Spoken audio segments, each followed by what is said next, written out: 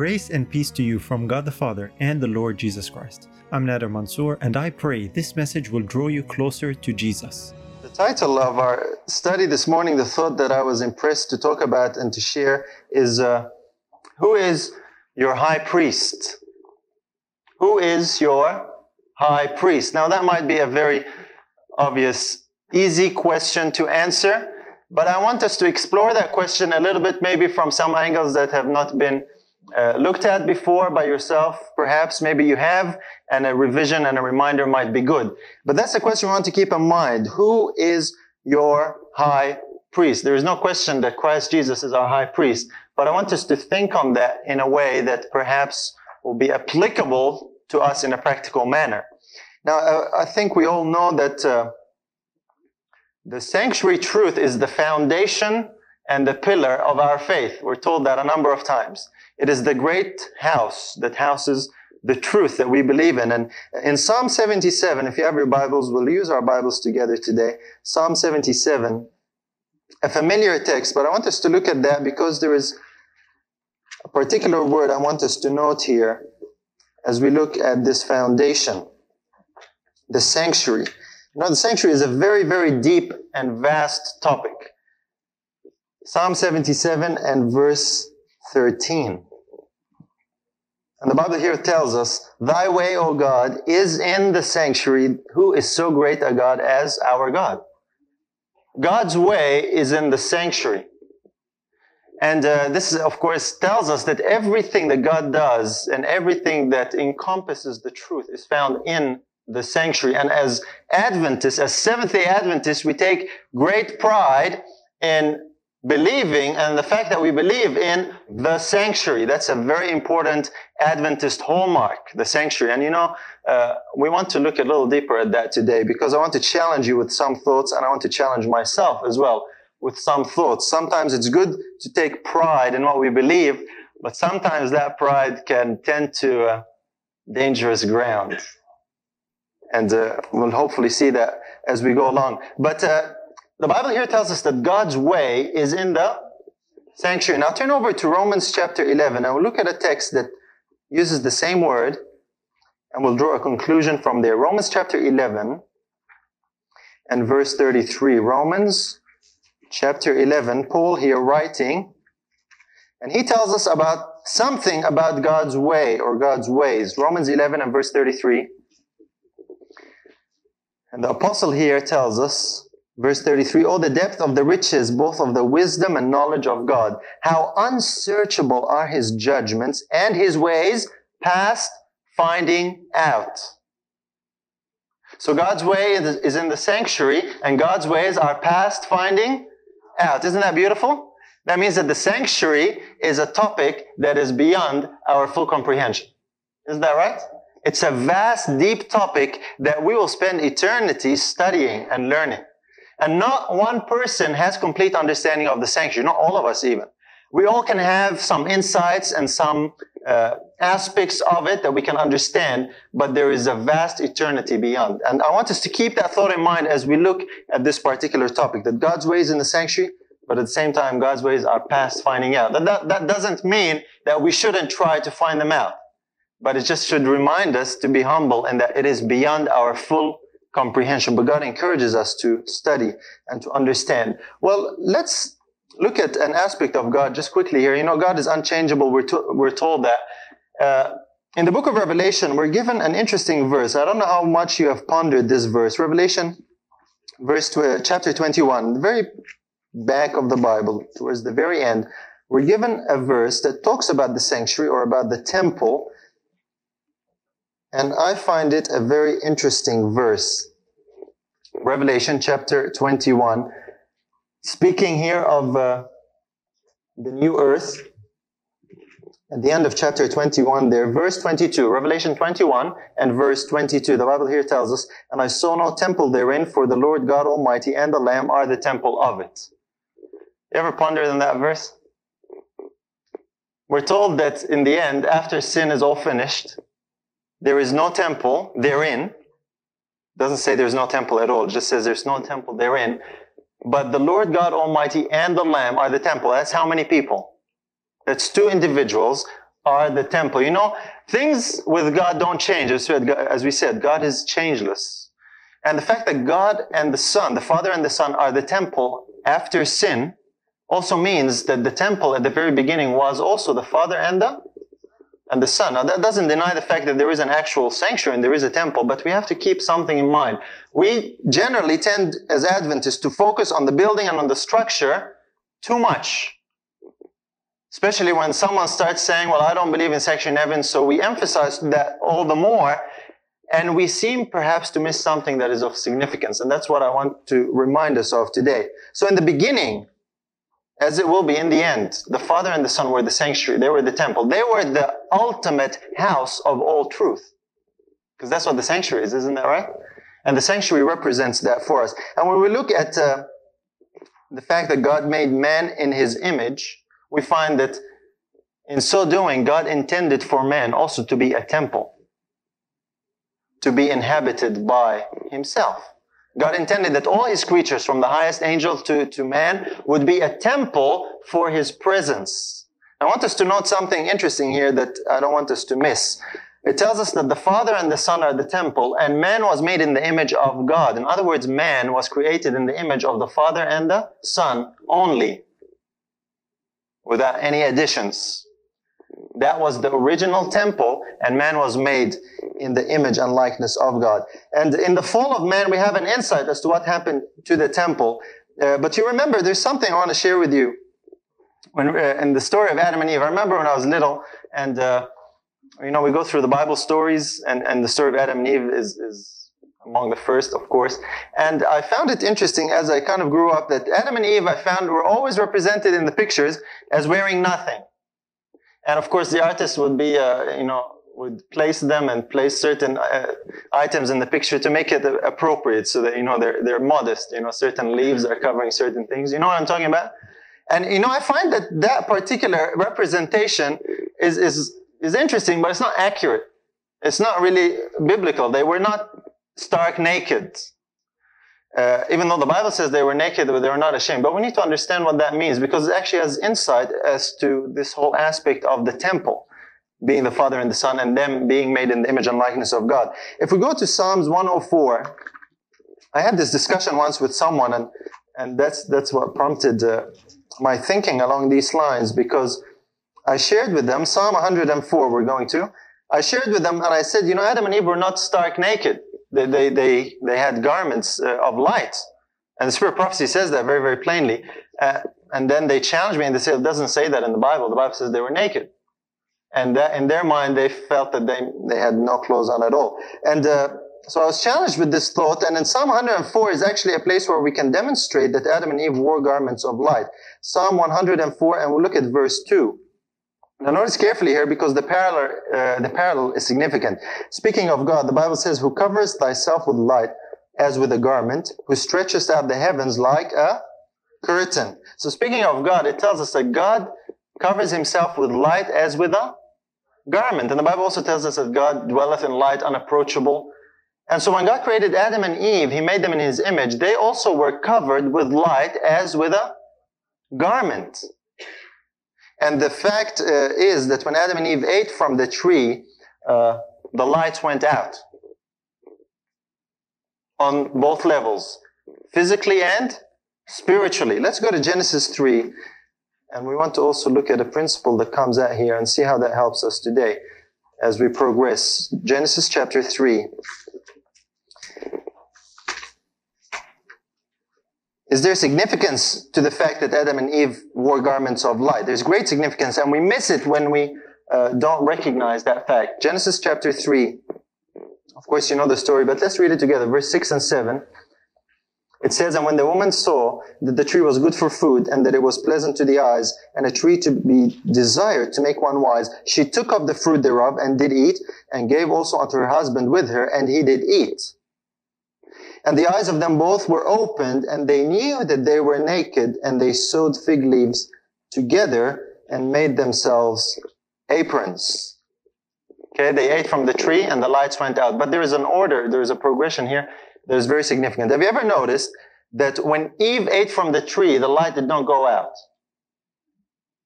It was only when Adam ate, and after that the light went out. There is a progression here. There is a sequence of events.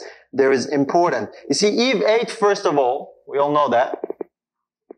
And maybe we'll back up just a little bit. It's important to remember that this light, this covering of light, represented that they are a temple inhabited by God, by the presence of God. The physical light was a representation of a spiritual reality on the inside that is not visible physically.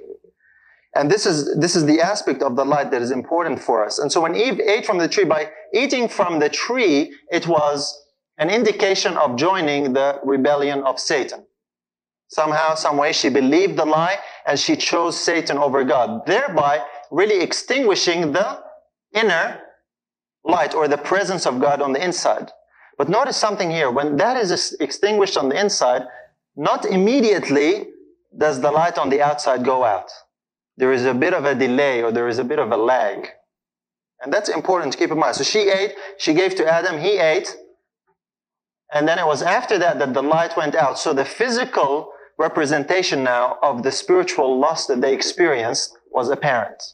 The lights went out. And it was God's plan that He would dwell in mankind, but sadly because of sin now, humanity ceased to be a temple for the dwelling of divinity.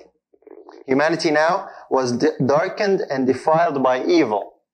And the heart of man no longer was in harmony with God. And we see that in the lights going out. And that's totally missed, really, when we don't recognize that there was a light aspect, the physical and the spiritual.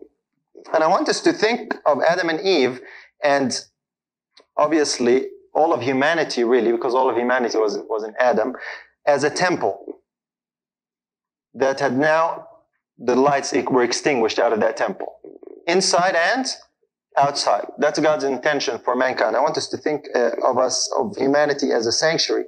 And now this sanctuary was darkened. There was no more light. And this was a very woeful situation. No longer could Adam and Eve reflect the divine presence, a very significant problem. And this aspect of the spiritual going out before the physical has happened time and again all through history. And it's important to keep in mind because it helps us recognize things today as well. It's a principle that always operates. You remember the sanctuary in Israel that was built, the first sanctuary that was built, it was destroyed by which nations? Anyone remember? It was Babylon, that's right. Remember when the captivity happened? Babylon destroyed Solomon's temple. But when that temple was destroyed, it actually shows that the people had gone astray long before. Isn't that right? And even though the temple was standing for some time, and then after a while, that temple was destroyed. There was a physical representation of a spiritual loss that they had experienced before that. That's significant to keep in mind. The same thing happened again to Zerubbabel's temple. Zerubbabel's temple was destroyed by who? Anyone remember? The next temple was destroyed by Rome. Isn't that right? Yes, by Titus in the siege of Jerusalem. And once again, when that sanctuary was destroyed, the people had already, some time before that, lost the inner light. They had rejected the Messiah. So that always happens. The physical comes after the spiritual. And it's not when the physical is destroyed is there a problem then and there. The problem has actually happened before. The spiritual loss has happened before that. That's important to keep in mind as we shall see as we go along. Anyway, so now God had a situation on His hands. The temple that He had built to inhabit was darkened, it was defiled. He had two choices, either to cast it off or to seek to restore it. Thankfully, He chose to restore it. He had a plan in place, and that plan incorporated a restoration of the temple, a cleansing and reclaiming of the earthly temple, humanity. Of course, this work could be done by the only one who could do that cleansing. 2 Corinthians tells us that. Let's go there. 2 Corinthians chapter 4. Of course, that's Christ. But I want us to see what language is used here. 2 Corinthians chapter 4.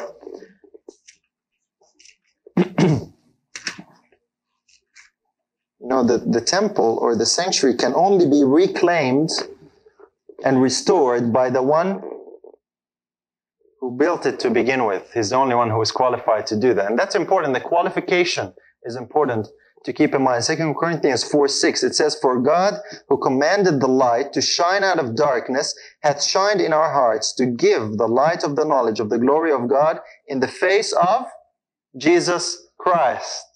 The light of the knowledge of the glory of God is in the face of Jesus Christ. Christ is the only means that can bring to us the light of God. That was first demonstrated in the creation of Adam and Eve. And so when they lost the light, the only way to restore that light, to rekindle the light in the temple, has to be also through Jesus Christ and no one else. Now you might say, well, we all know that and we all believe that. That's great. But there are deep implications for us today as far as that is concerned. And that's what we want to explore together. So the light can only be kindled by someone who can kindle that. And the Bible tells us the only one who does kindle the light of God is Jesus Christ. He's the only one who can cleanse and reclaim that temple. We see that in the story of Christ when he was on earth, John chapter 2. We had two incidents in the life of Christ, and this is where it starts getting a little bit more personal.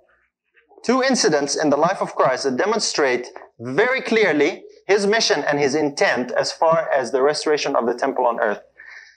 In John chapter 2, we have the first one. Gospel of John chapter 2. Reading from verses 15 and 16. John 2 verse 15 says, "And when he had made a scourge of small cords, he drove them all out of the temple, and the sheep and the oxen, and poured out the changers' money, and overthrew the tables, and said unto them that sold doves, Take these things hence. Make not my Father's house an house of merchandise." Now this was a very graphic illustration of really the mission of Christ. I think we all know that.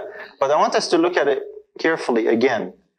What had happened in the temple in Jerusalem at the time with all these sellers and all these merchants and all these defiling things was really a picture of what had happened to the temple of humanity. It was inhabited by those who were not supposed to be there. And Christ's mission in coming and cleansing the temple indicated, the temple of Jerusalem then, indicated his work of cleansing the earthly temple, that is humanity, cleaning the heart of mankind. This is really what was happening. And these false merchants, all this merchandising, the driving force in the merchandising that was taking place there in the temple in Jerusalem, all the extortion and all the corruption that was taking place, the driving force, if you could put one name to it, it is selfish greed. Isn't that right? And that was the problem that had happened in the earthly temple. Self had come in, and Christ's mission was to come in and to cleanse that temple, clean it all out, and re-inhabit it by his Spirit. And he did that twice, actually, at the beginning of his mission on earth and also at the end of his mission on earth. Let's go to Matthew 21 and see the other incident when that happened. And this was really the mission and the plan of God to reclaim the temple of mankind. Matthew chapter 21. And notice the language that is used here. I find it very interesting. The language that is used, Matthew chapter 21, reading from verse 12 down to 14. It says, "And Jesus went into the temple of God." That's the original owner, isn't that right? "And cast out all them that sold and bought in the temple." Here it is, occupied by strangers.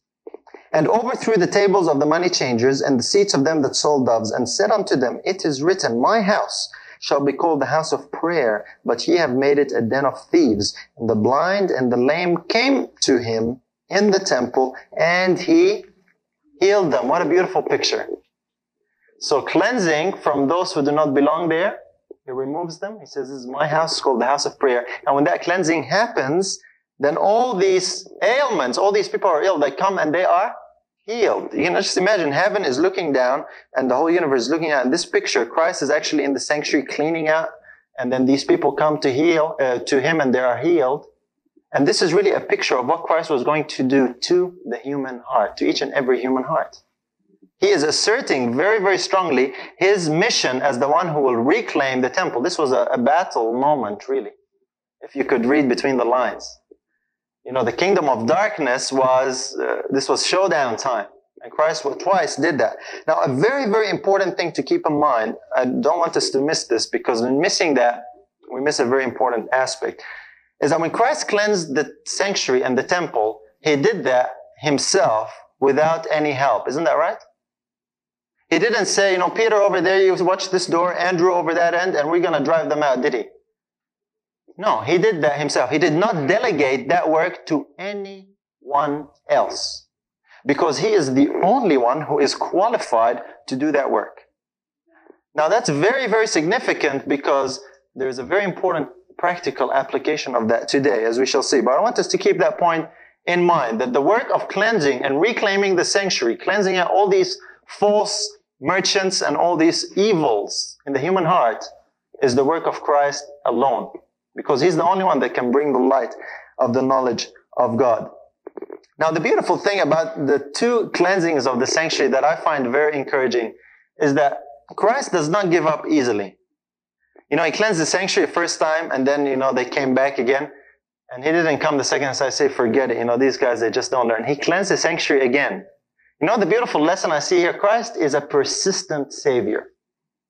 If you backslide and your sanctuary gets filled up with all kinds of junk and rubbish, Christ is a persistent Savior. He doesn't give up. He will come and cleanse again. Every time we are willing, He will come and do the cleansing. That's very, very encouraging.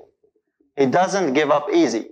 He's relentless in His pursuit of restoring the sanctuary. So that's a nice practical aspect that we can take home today. So if you have refilled your temple with a lot of junk, Christ can still cleanse it, even if He has already cleansed it before and you messed up. He still can cleanse it. He cleansed the earthly sanctuary twice. A beautiful lesson for us here. And this is what the scripture refers to when it says that the messenger of the covenant will come suddenly to His temple. The messenger that you seek. He comes to His temple in order to reclaim it, to cleanse it. So this is the creation, and this is the recreation that we find here, the restoration. And just as it was with Adam and Eve and the picture that we see in the earthly sanctuary, so also there is a picture at the end of the mission of Christ that clearly demonstrates what He had accomplished. Let's go to John chapter 20 and see another beautiful parallel that this time parallels with what happened in the Garden of Eden. John chapter 20. John chapter 20.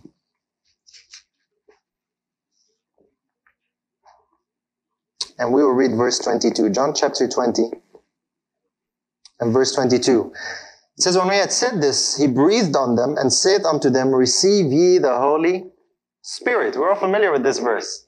But this verse is a direct parallel to when Christ breathed into Adam the breath of life, and Adam became a living soul. This is the restoration of that life that Adam had lost.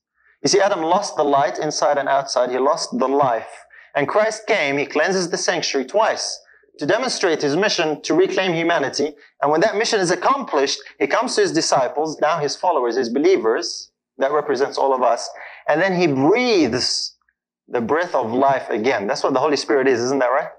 A recreation, a new life, a reclaiming of the temple or of the sanctuary to be a place of habitation for Christ, the true minister of the sanctuary. And this is really what Christ earned when He came to earth. He demonstrated that He is indeed the true minister of the sanctuary or of the temple. In Hebrews chapter 2, we're told that. Let's go to Hebrews chapter 2 and just have a look here at the significance of that as well. Hebrews chapter 2. And then we're going to see how all this fits with our understanding of the sanctuary. Hebrews chapter 2.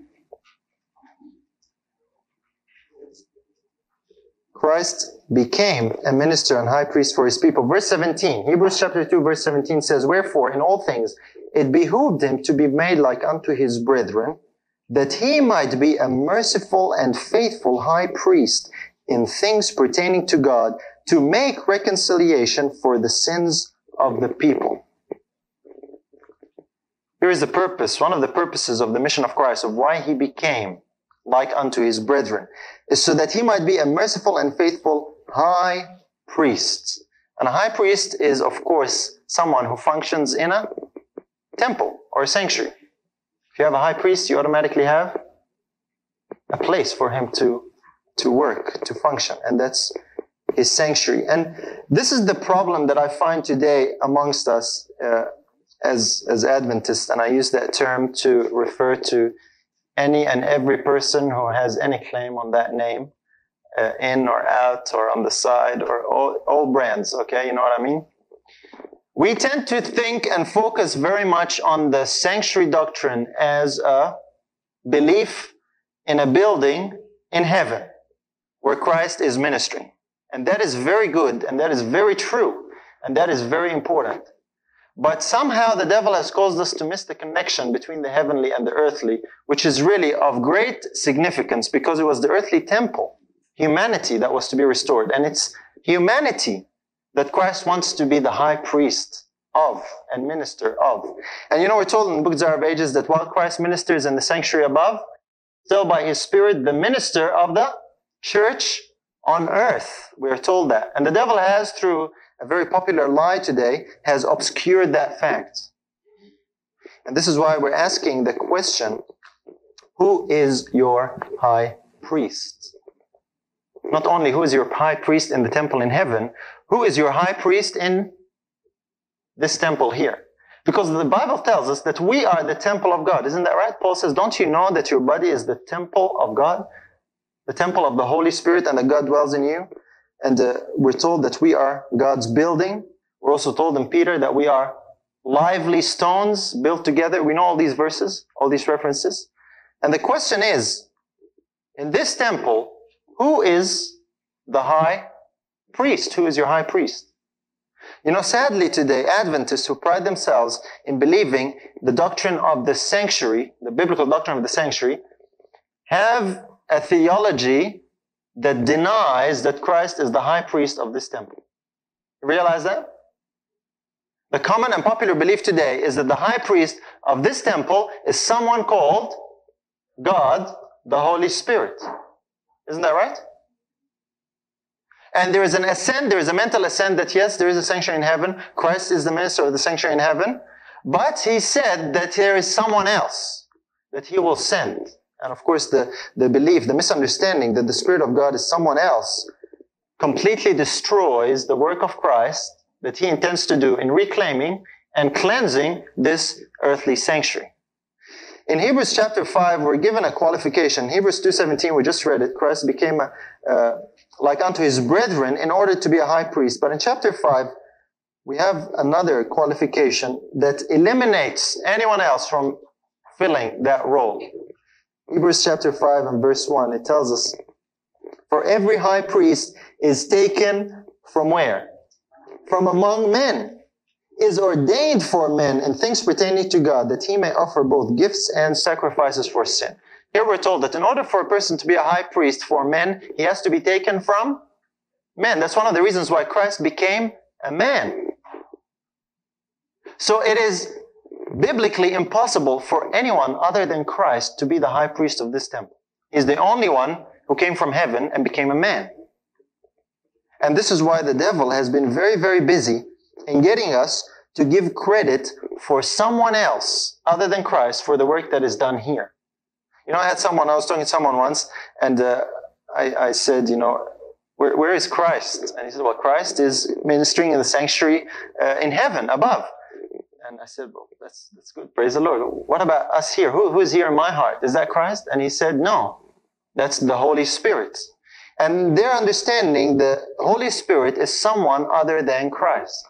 You see what has happened here? The devil has deceived God's people into thinking that they are safe and secure because they believe the sanctuary doctrine over there and that Christ is ministering over there. And yet at the same time, we are denying a fundamental aspect of the work of Christ in denying him being the high priest of the temple here. We're told that while he ministers above, he is still by his Spirit the minister on earth. And this is why it was important to emphasize the fact that when Christ cleansed the temple on earth twice, he never delegated that work to anyone else. He did it himself. Christ does not delegate the work of cleansing the soul temple to anyone else today. He is the only one who is qualified to do it. And so, that's the question I want to challenge you with. Do you have the true high priest? Now you might sit there and say, yes, well, I don't believe in that false concept. I believe Christ is the true Son of God. But do you really have the true high priest ministering in your sanctuary today? Because believing that is not just a mental assent to an idea. It has to be a living reality. And it has to demonstrate fruit. It is absolutely pointless for us as Adventists to keep saying how happy we are believing in the sanctuary doctrine when the fruits of Christ as the high priest is not seen in this temple. That's the whole point of the sanctuary doctrine, isn't that right? We have reduced it into a theory of, I believe there is a building in heaven and Christ is right there, light years away. And we have missed the connection. The work that Christ is doing in the temple above has to parallel the work that is happening in this temple here. If it doesn't, then all we have is a useless theory that only gives us a false carnal security. And this is the problem that we have today. This is the thing I always wondered, people we have in Australia, as you know, Ford was from Australia and the whole, sanctuary in heaven. And people, this person doesn't believe there is a sanctuary in heaven. Oh, that's a heresy. And everyone else, they strengthen in their belief. No, I believe there is a sanctuary in heaven. But the whole argument, the whole heresy and not heresy is over that temple and what's going on there. But what about what's going on here? Is the high priest working here? And this is what we are called to do. Hebrews chapter 3, to consider Christ and to give him the due credit and to demonstrate that we are a reclaimed temple indeed, or we're just a temple still full of buyers and sellers that professes to be reclaimed while it is not. Hebrews chapter 3, one of the most beautiful verses in the scriptures. I really love this verse. Verse 1. After speaking about Christ becoming man, verse 1 in chapter 3 says, wherefore, holy brethren. Isn't that beautiful? Holy brethren. Is that what we consider ourselves today? Holy brethren, partakers of the heavenly calling. Consider the apostle and high priest of our profession, Christ Jesus. That's a verse really worth meditating on. It says, holy brethren, partakers of the heavenly calling. I want you to do something. I want you to consider the apostle and high priest of our profession. And to consider, what does consider mean? Think about, meditate on, really spend time considering, to look carefully at Christ as the high priest and apostle of our profession.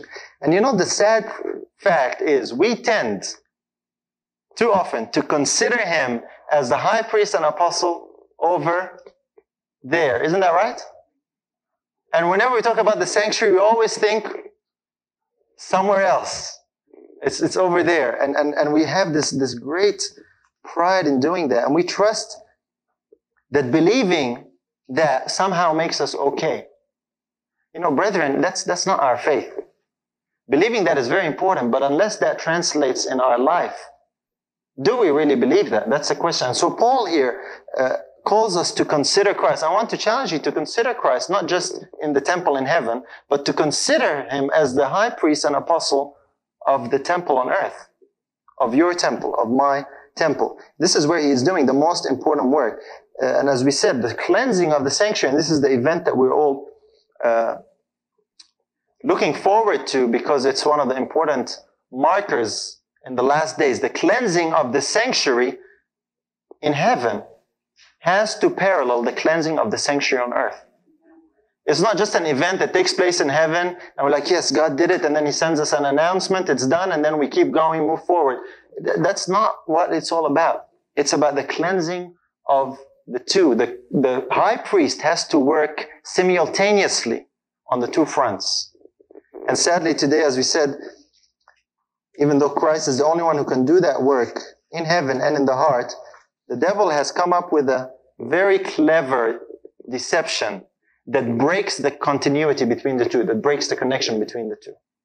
And this has caused us to be really, really powerless in our efforts as a people, as a collective people. We focus so much on the sanctuary in heaven to the point of forgetting the sanctuary on earth. We focus so much on the high priest working in the most holy place in heaven that we sometimes forget his work in the most holy place here. And this is something that we need to watch for. Satan is very, very clever. And we need to keep that in mind. Let me just quickly turn with you to John chapter 14. Let's go to John chapter 14 and see what else is said here. We know this verse. John chapter 14. And this is where I want you to consider Christ. As Paul says, we need to consider Christ. Consider where he is. And that's a question I want to challenge you and me with. Who is really your high priest? John chapter 14. Did I say 14? I'm sorry, I gave you the wrong chapter. John 12. 2 chapters before. John chapter 12.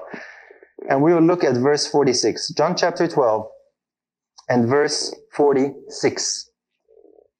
Jesus says, I am come a light into the world, that whosoever believeth on me should not abide in darkness. What was he talking about? He is the light of the world. He is talking about rekindling the light in the sanctuary that was now filled with darkness. He says, I am that light. If you believe in me, you should not abide in darkness. He is the light. You see, if you remember, the sanctuary on earth did not have any windows. The only source of light was the inside, the candlesticks. Isn't that right? Of course, it was God's glory. That was something that was visible. And so if the light on the inside went out, there was darkness. That's what happened to Adam and Eve. The light went out. And the only way to restore light is to rekindle that light again. So Jesus says, I am the light. You know, when we look at the articles of the sanctuary, we tend to think of the items of furniture, but we have to remember that they represent something. You know, that light, that 7-branch candlestick is none other than Christ himself. He said, I am that light. And is Christ really the light in our hearts today? No one else can be. God has not given that light to anyone. The light of the glory of God is only seen in the face of Jesus Christ. You know, considering the articles of furniture in the temple, it's important to see that the articles of furniture all fit and apply to us as well, personally, individually. You know, there was also the table of showbread. What does the bread represent? Christ, isn't there? I am the bread that came down from heaven. And Jesus said, you know, to eat his flesh and drink his blood, that's to partake of his word. And his word is not just the ink on the paper here. His word is living and powerful. His word is life, he said. The words that I speak unto you, they are spirit and they are life. That's what it must be for us in the soul. That's the work of Christ as the high priest in the soul temple. That's the foundation of our faith. You see, when we talk about the sanctuary being the foundation of our faith, it's not just a building. The sanctuary is really God's means of reclaiming the temple of humanity that was now filled with darkness. It's really the gospel. The sanctuary is a living representation of the plan of God to win and restore back again the human temple. It's really the gospel. That's the foundation of our faith. That's what we mean when we talk about the sanctuary. And that's something that I had to really think about and understand, because I thought, could it just be, you know, I have a building in heaven? Is that it? Is that the point of the sanctuary? It's not really just that. It must be something for us as well. What else was there in the sanctuary? There was the altar of incense, isn't that right? What's the altar of incense represent? Prayers, the prayers of the saints. It says that in Revelation. But what else does it represent? Remember the priest on the Day of Atonement, before he went into the most holy place, he took the censer and he had to, you know, put the incense there, and he had to go in a cloud of incense or smoke. What does that signify? That was a covering of protection for him, because he's going into the presence of God. You see, that smoke, that incense, that prayer of the saints also represents the perfume of the covering of Christ's righteousness that he gives to us, whereby we are enabled to come into the presence of God. Isaiah tells us, you know, God has clothed me with the garments of salvation. He covered me with the garments of joy and of praise and of salvation. That's the covering. That's the incense, the righteousness of Christ. What about the veil? What does the veil represent? His human nature, his flesh, that's what the Bible tells us. And the veil was rent, his flesh was broken in order to open a way back for us. That's the only way to reconcile man and God.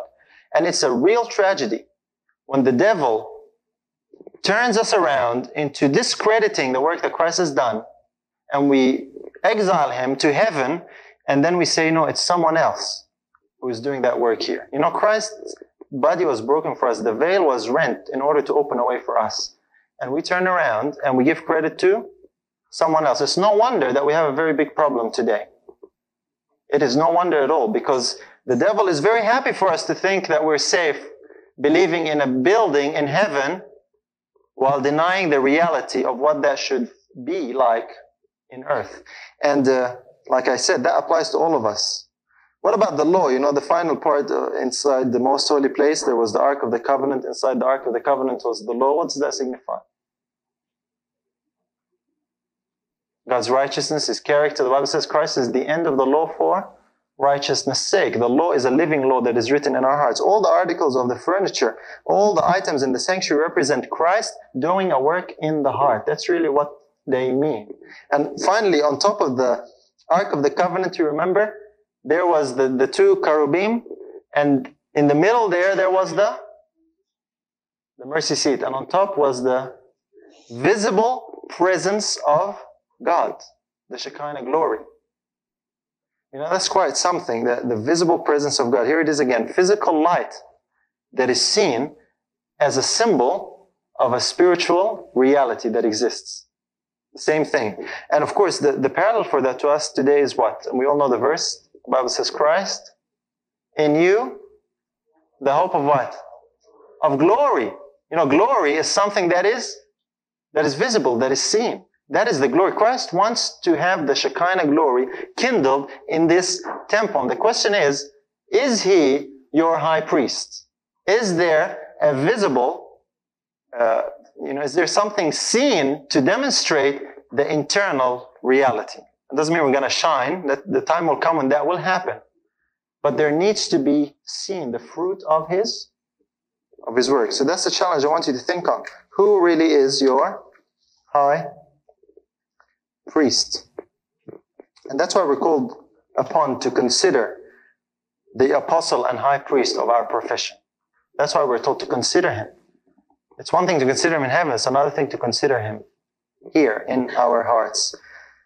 He must be the minister of this sanctuary. And this is why there is so much turmoil and there is so much debate and there is so much confusion over this issue. See, the devil knows and understands the work of Christ very well. That's why he has sought to obscure it through false ideas and doctrines. And people get up in arms, they say, oh, you're going on this issue, and this is a side issue, and so on and so forth, not realizing this has everything to do with the most fundamental foundation of our faith as a people. It's a real wonder that the devil has gotten us as Adventists, who pride ourselves in believing in the sanctuary, to deny the high priest of that sanctuary and his work in this temple. That is a real blow from Satan. That's why we're told to consider Christ as our high priest. This is a collective problem for us today, and I want us to think of ourselves really as one. We don't have that much time left. I'm just finishing here, but in Adventism, and like I said, when I talk about Adventism, I'm using that term in its broadest possible meaning. Adventism, whether in the church, out of the church, independent, dependent, offshoot, down, whatever you want to call it. We are really all, whether we like it or not, in the same boat. We tend to think of as Adventists, there is them and there is us. And they don't believe like us. And we are somehow a little better than them because they're not up to our level. And that's a sad problem, but God looks at us as His people, and we are His professed people who are called upon to finish the work. Now you remember that Israel had different tribes, isn't that right? And some tribes were more faithful than other tribes. And sometimes the tribes would fight with each other, and they would argue with each other, and they would accuse each other of heresy, and they would go to war with each other. But at the end of the day, they were all Israel. Isn't that right? That's how God considered them. And we need to remember that at the end of the day, we are all from the same stock. And that spirit and that attitude of us and them that betrays a feeling of spiritual superiority is something that we really need to lose. You know, when Daniel prayed his prayer and confessed his sin, what was his sin that he confessed? It was the sin of his people, isn't that right? It was the sin of his people. How many times have you and I confessed that sin as a people? You know, we tend to think of ourselves individually. We don't think in the bigger picture as a collective. There is a collective. We have an Adventist problem, an international, global Adventist problem. Anyone who's ever subscribed to that name in any way, shape, or form, we have a collective problem. You know, we might not be going to certain congregations and belonging to certain groups, but how does heaven look at us? That's the question we need to ask ourselves. And isn't the fact that the devil has caused this problem, this false theology has come in, isn't that why we are crippled as a people? That's something that's worth considering. And while we look at the Adventist aspect and the greater picture, I want to bring it a little bit home, closer to home to us as well, because, you know, we believe in the truth about God as Godhead believers, whatever you want to call it. We many times talk about, you know, the problems, and sure, they don't believe this, we believe this, and we see ourselves in essence as set apart in some sense. And there's a lot of truth to that, you know, we're told that the great cleaver of truth sets apart a people. And when God restores truth, there are people who stand for the truth to be restored and others who don't. And eventually they are left by the wayside. But the sad fact of the matter is we have a problem ourselves. Same problem, really. Because even in the Godhead movement, we have a tribal mentality, don't we? The tribes of the movement. You know, and some tribes are against these tribes. Isn't that right? It's just like Israel. It's really, really sad. And I say this not to knock anyone in particular. I'm in the same problem. This is a collective problem that we have. And it's only until we start facing the facts that we can have any hope of fixing the problem. You know, the problem is really bad because, you know, as I said, we have a tribal situation, and this tribe fights with that tribe, and this tribe won't talk to that tribe, and this tribe here won't attend the gatherings of that tribe there, and these tribes here, they band together and they form a coalition of the willing against those tribes over there. And the situation is really, really pathetic. How does heaven look down and view this situation? And we might believe in the truth, but at the same time, we do not manifest the fruit of the high priest working. Do you think Christ is happy looking at this mess? You know, Christ is doing the same thing he did outside the wall of Jerusalem. He stands there and he is weeping because his people have somehow missed the boat. And that's all of us. And I don't want us to sit here and think, oh, that's good, he's talking about them. And I'm talking to us right here. You know, if you think I'm talking about someone specific, I'm talking about everyone. We have a collective problem. You see, the restoring of the temple, the building of the temple that Christ is seeking to restore is made up of lively stones. These lively stones are you and me. The temple is not made of one stone. The temple was made of many stones. And Christ is shaping and hewing the stones. And I want to tell you something. The stones are not all identical size and shape. Did you know that? You know, it's sad that somehow the devil has deceived us into thinking, you know, unless that stone looks just like me and talks just like me, it doesn't qualify to be in the sanctuary. That's the mentality that we have today, isn't that right? And we think, well, every stone has to be just like me and same size. Any different, that stone is not qualified to be in the sanctuary. Well, who died and made you the designer and engineer of the sanctuary? It is atrocious. It is assuming a right that only Christ has. Christ is the builder of the sanctuary. Doesn't the Bible say, and he shall build the temple of the Lord, and he shall bear the glory, and he will sit, and he will be the priest? And he is using different stones to build the sanctuary. It is a sad, sad reality that we have hit a brick wall as far as all these issues are concerned. And you know something? I find it really sad because I talk to a lot of young people. I still consider myself young people category, or I'm kind of in the middle. But I talk to a lot of young people, and it's really sad because the effect that has on a lot of the young people especially is devastating.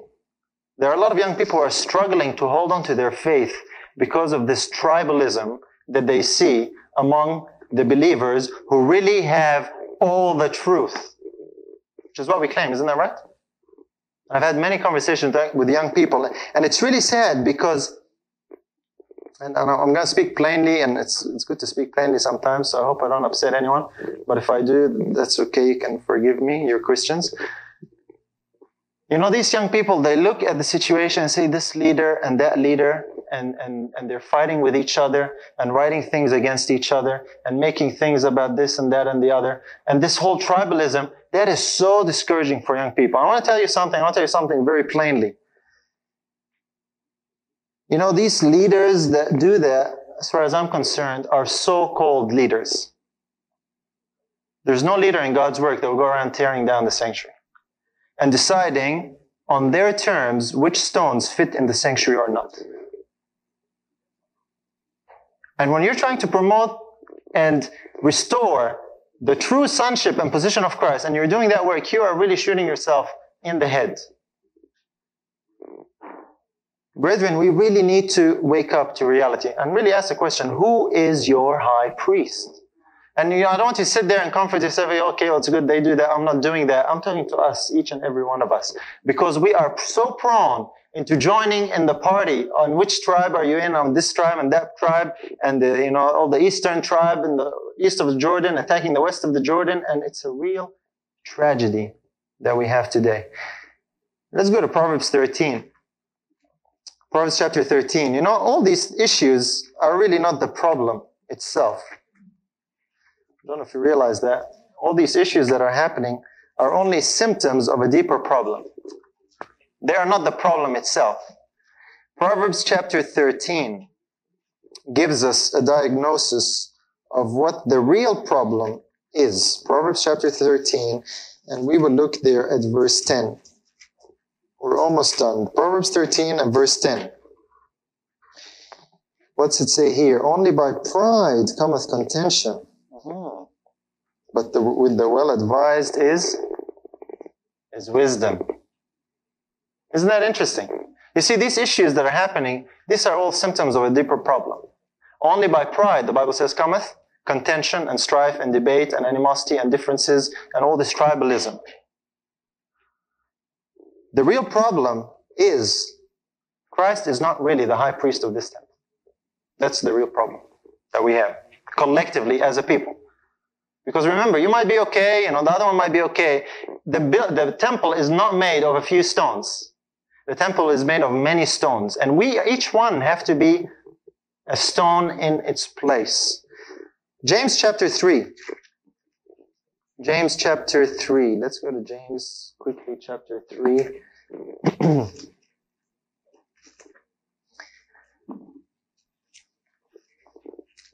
James chapter 3.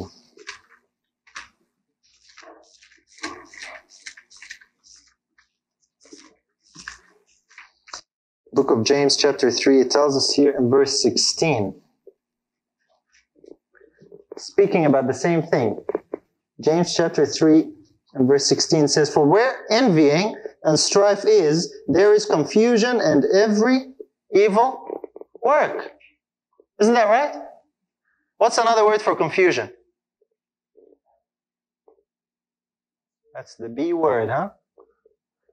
Sometimes they think we like to apply Babylon to anyone over there.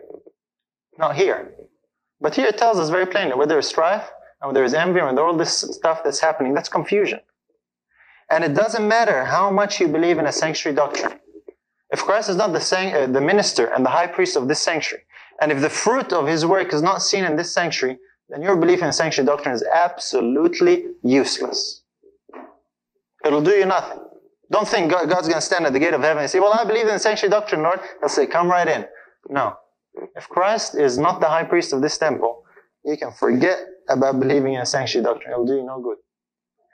So this is the challenge I want to give to you today, brothers and sisters. We have confusion. We have too many sellers and merchants in the temple of God's people today. And we need to invite Christ to cleanse the temple. You know, the cleansing of the temple, we can't do that. Christ is the only one who can cleanse the temple. No one else can do that. God didn't leave it up to us. You know, God didn't tell Peter, grab a whip and you take care of that corner. And any self-appointed cleansers of the camp are not delegated by Christ.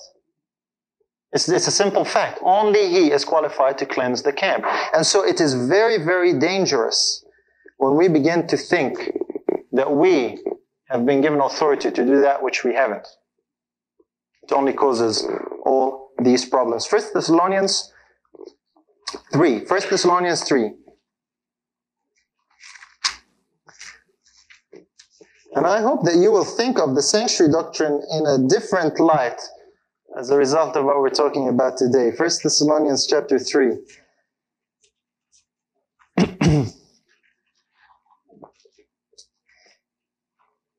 Verse 12 and 13. 1 Thessalonians chapter 3, verse 12.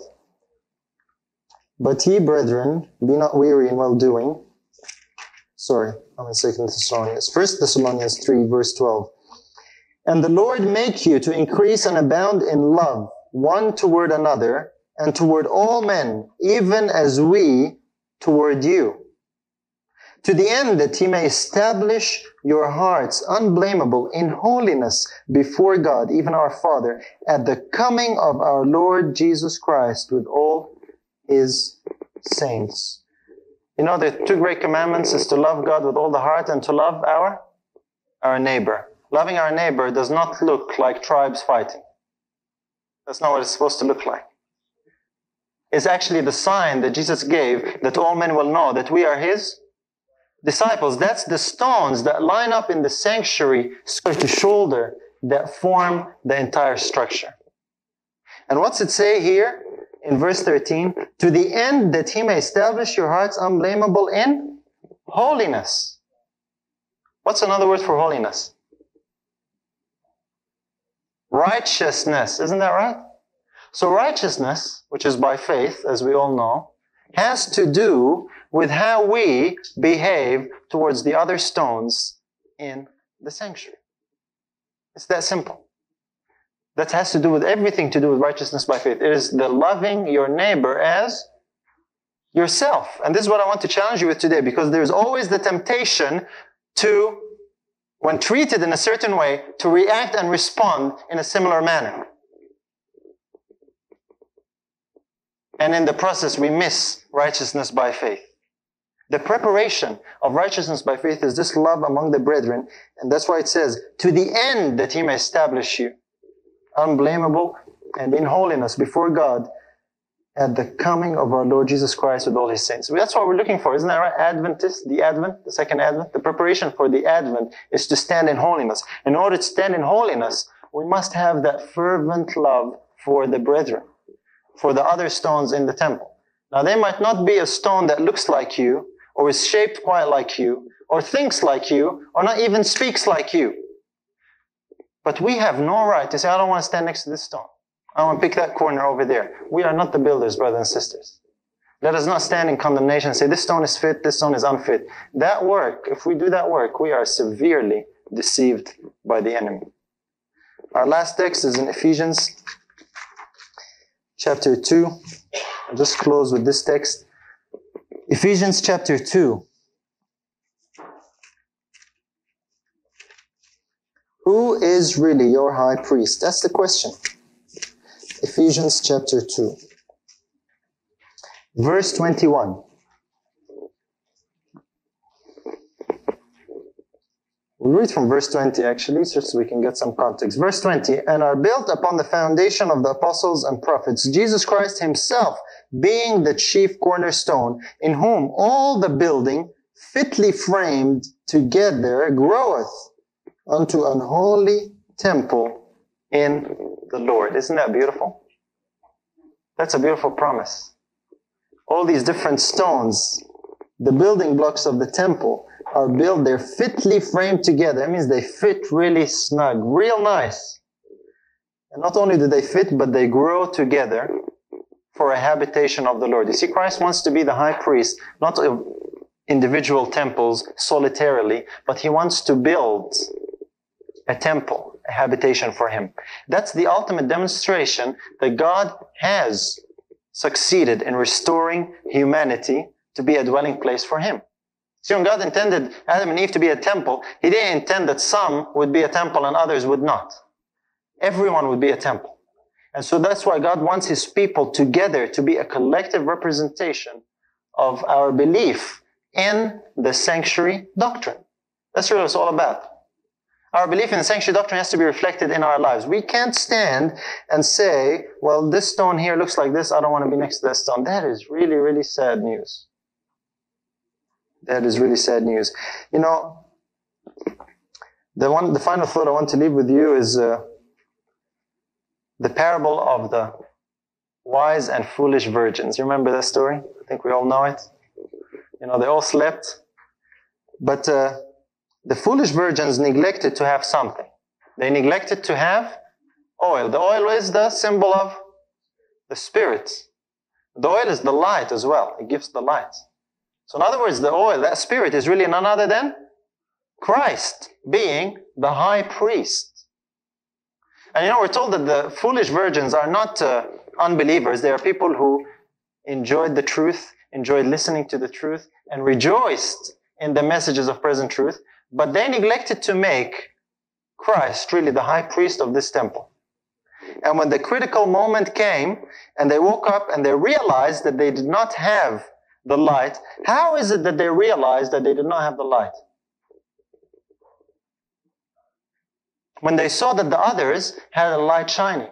It's interesting that the wise didn't have to go to the foolish and tell them off, or condemn them, or say anything to them. Simply by their light shining, that was a convicting testimony that they did not have something. And what they did not have was Christ as the high priest. And we're saying Christ as the high priest because when they went in and they came knocking at the door too late, Christ said, I never what? Knew you. So it doesn't matter how much understanding of theology and doctrine you might have. That's what the foolish virgins had. They had an understanding of the truth. But they did not have a living high priest ministering in this temple. And Jesus said, I did not know you. So I want to challenge you with this thought. I want to ask you a question again. Who really is your high priest? How is it with you? How is it with me? Because brothers and sisters, we're living in troublous times. There's no question about that. You know, there's trouble within and without. And we're told there's more to fear from within than from without. And the enemy is busy trying to tear down the temple that the Lord is seeking to build. So I want to encourage you to make our calling and our election sure. As the apostle says, consider Christ. Don't just consider him up here. Consider him as the high priest of your temple. If you were blessed by this message, remember to subscribe and share it with others. We're available on Apple Podcasts, Spotify, and wherever you listen to podcasts. Your prayers and support are appreciated. May God richly bless you through his Son, Jesus.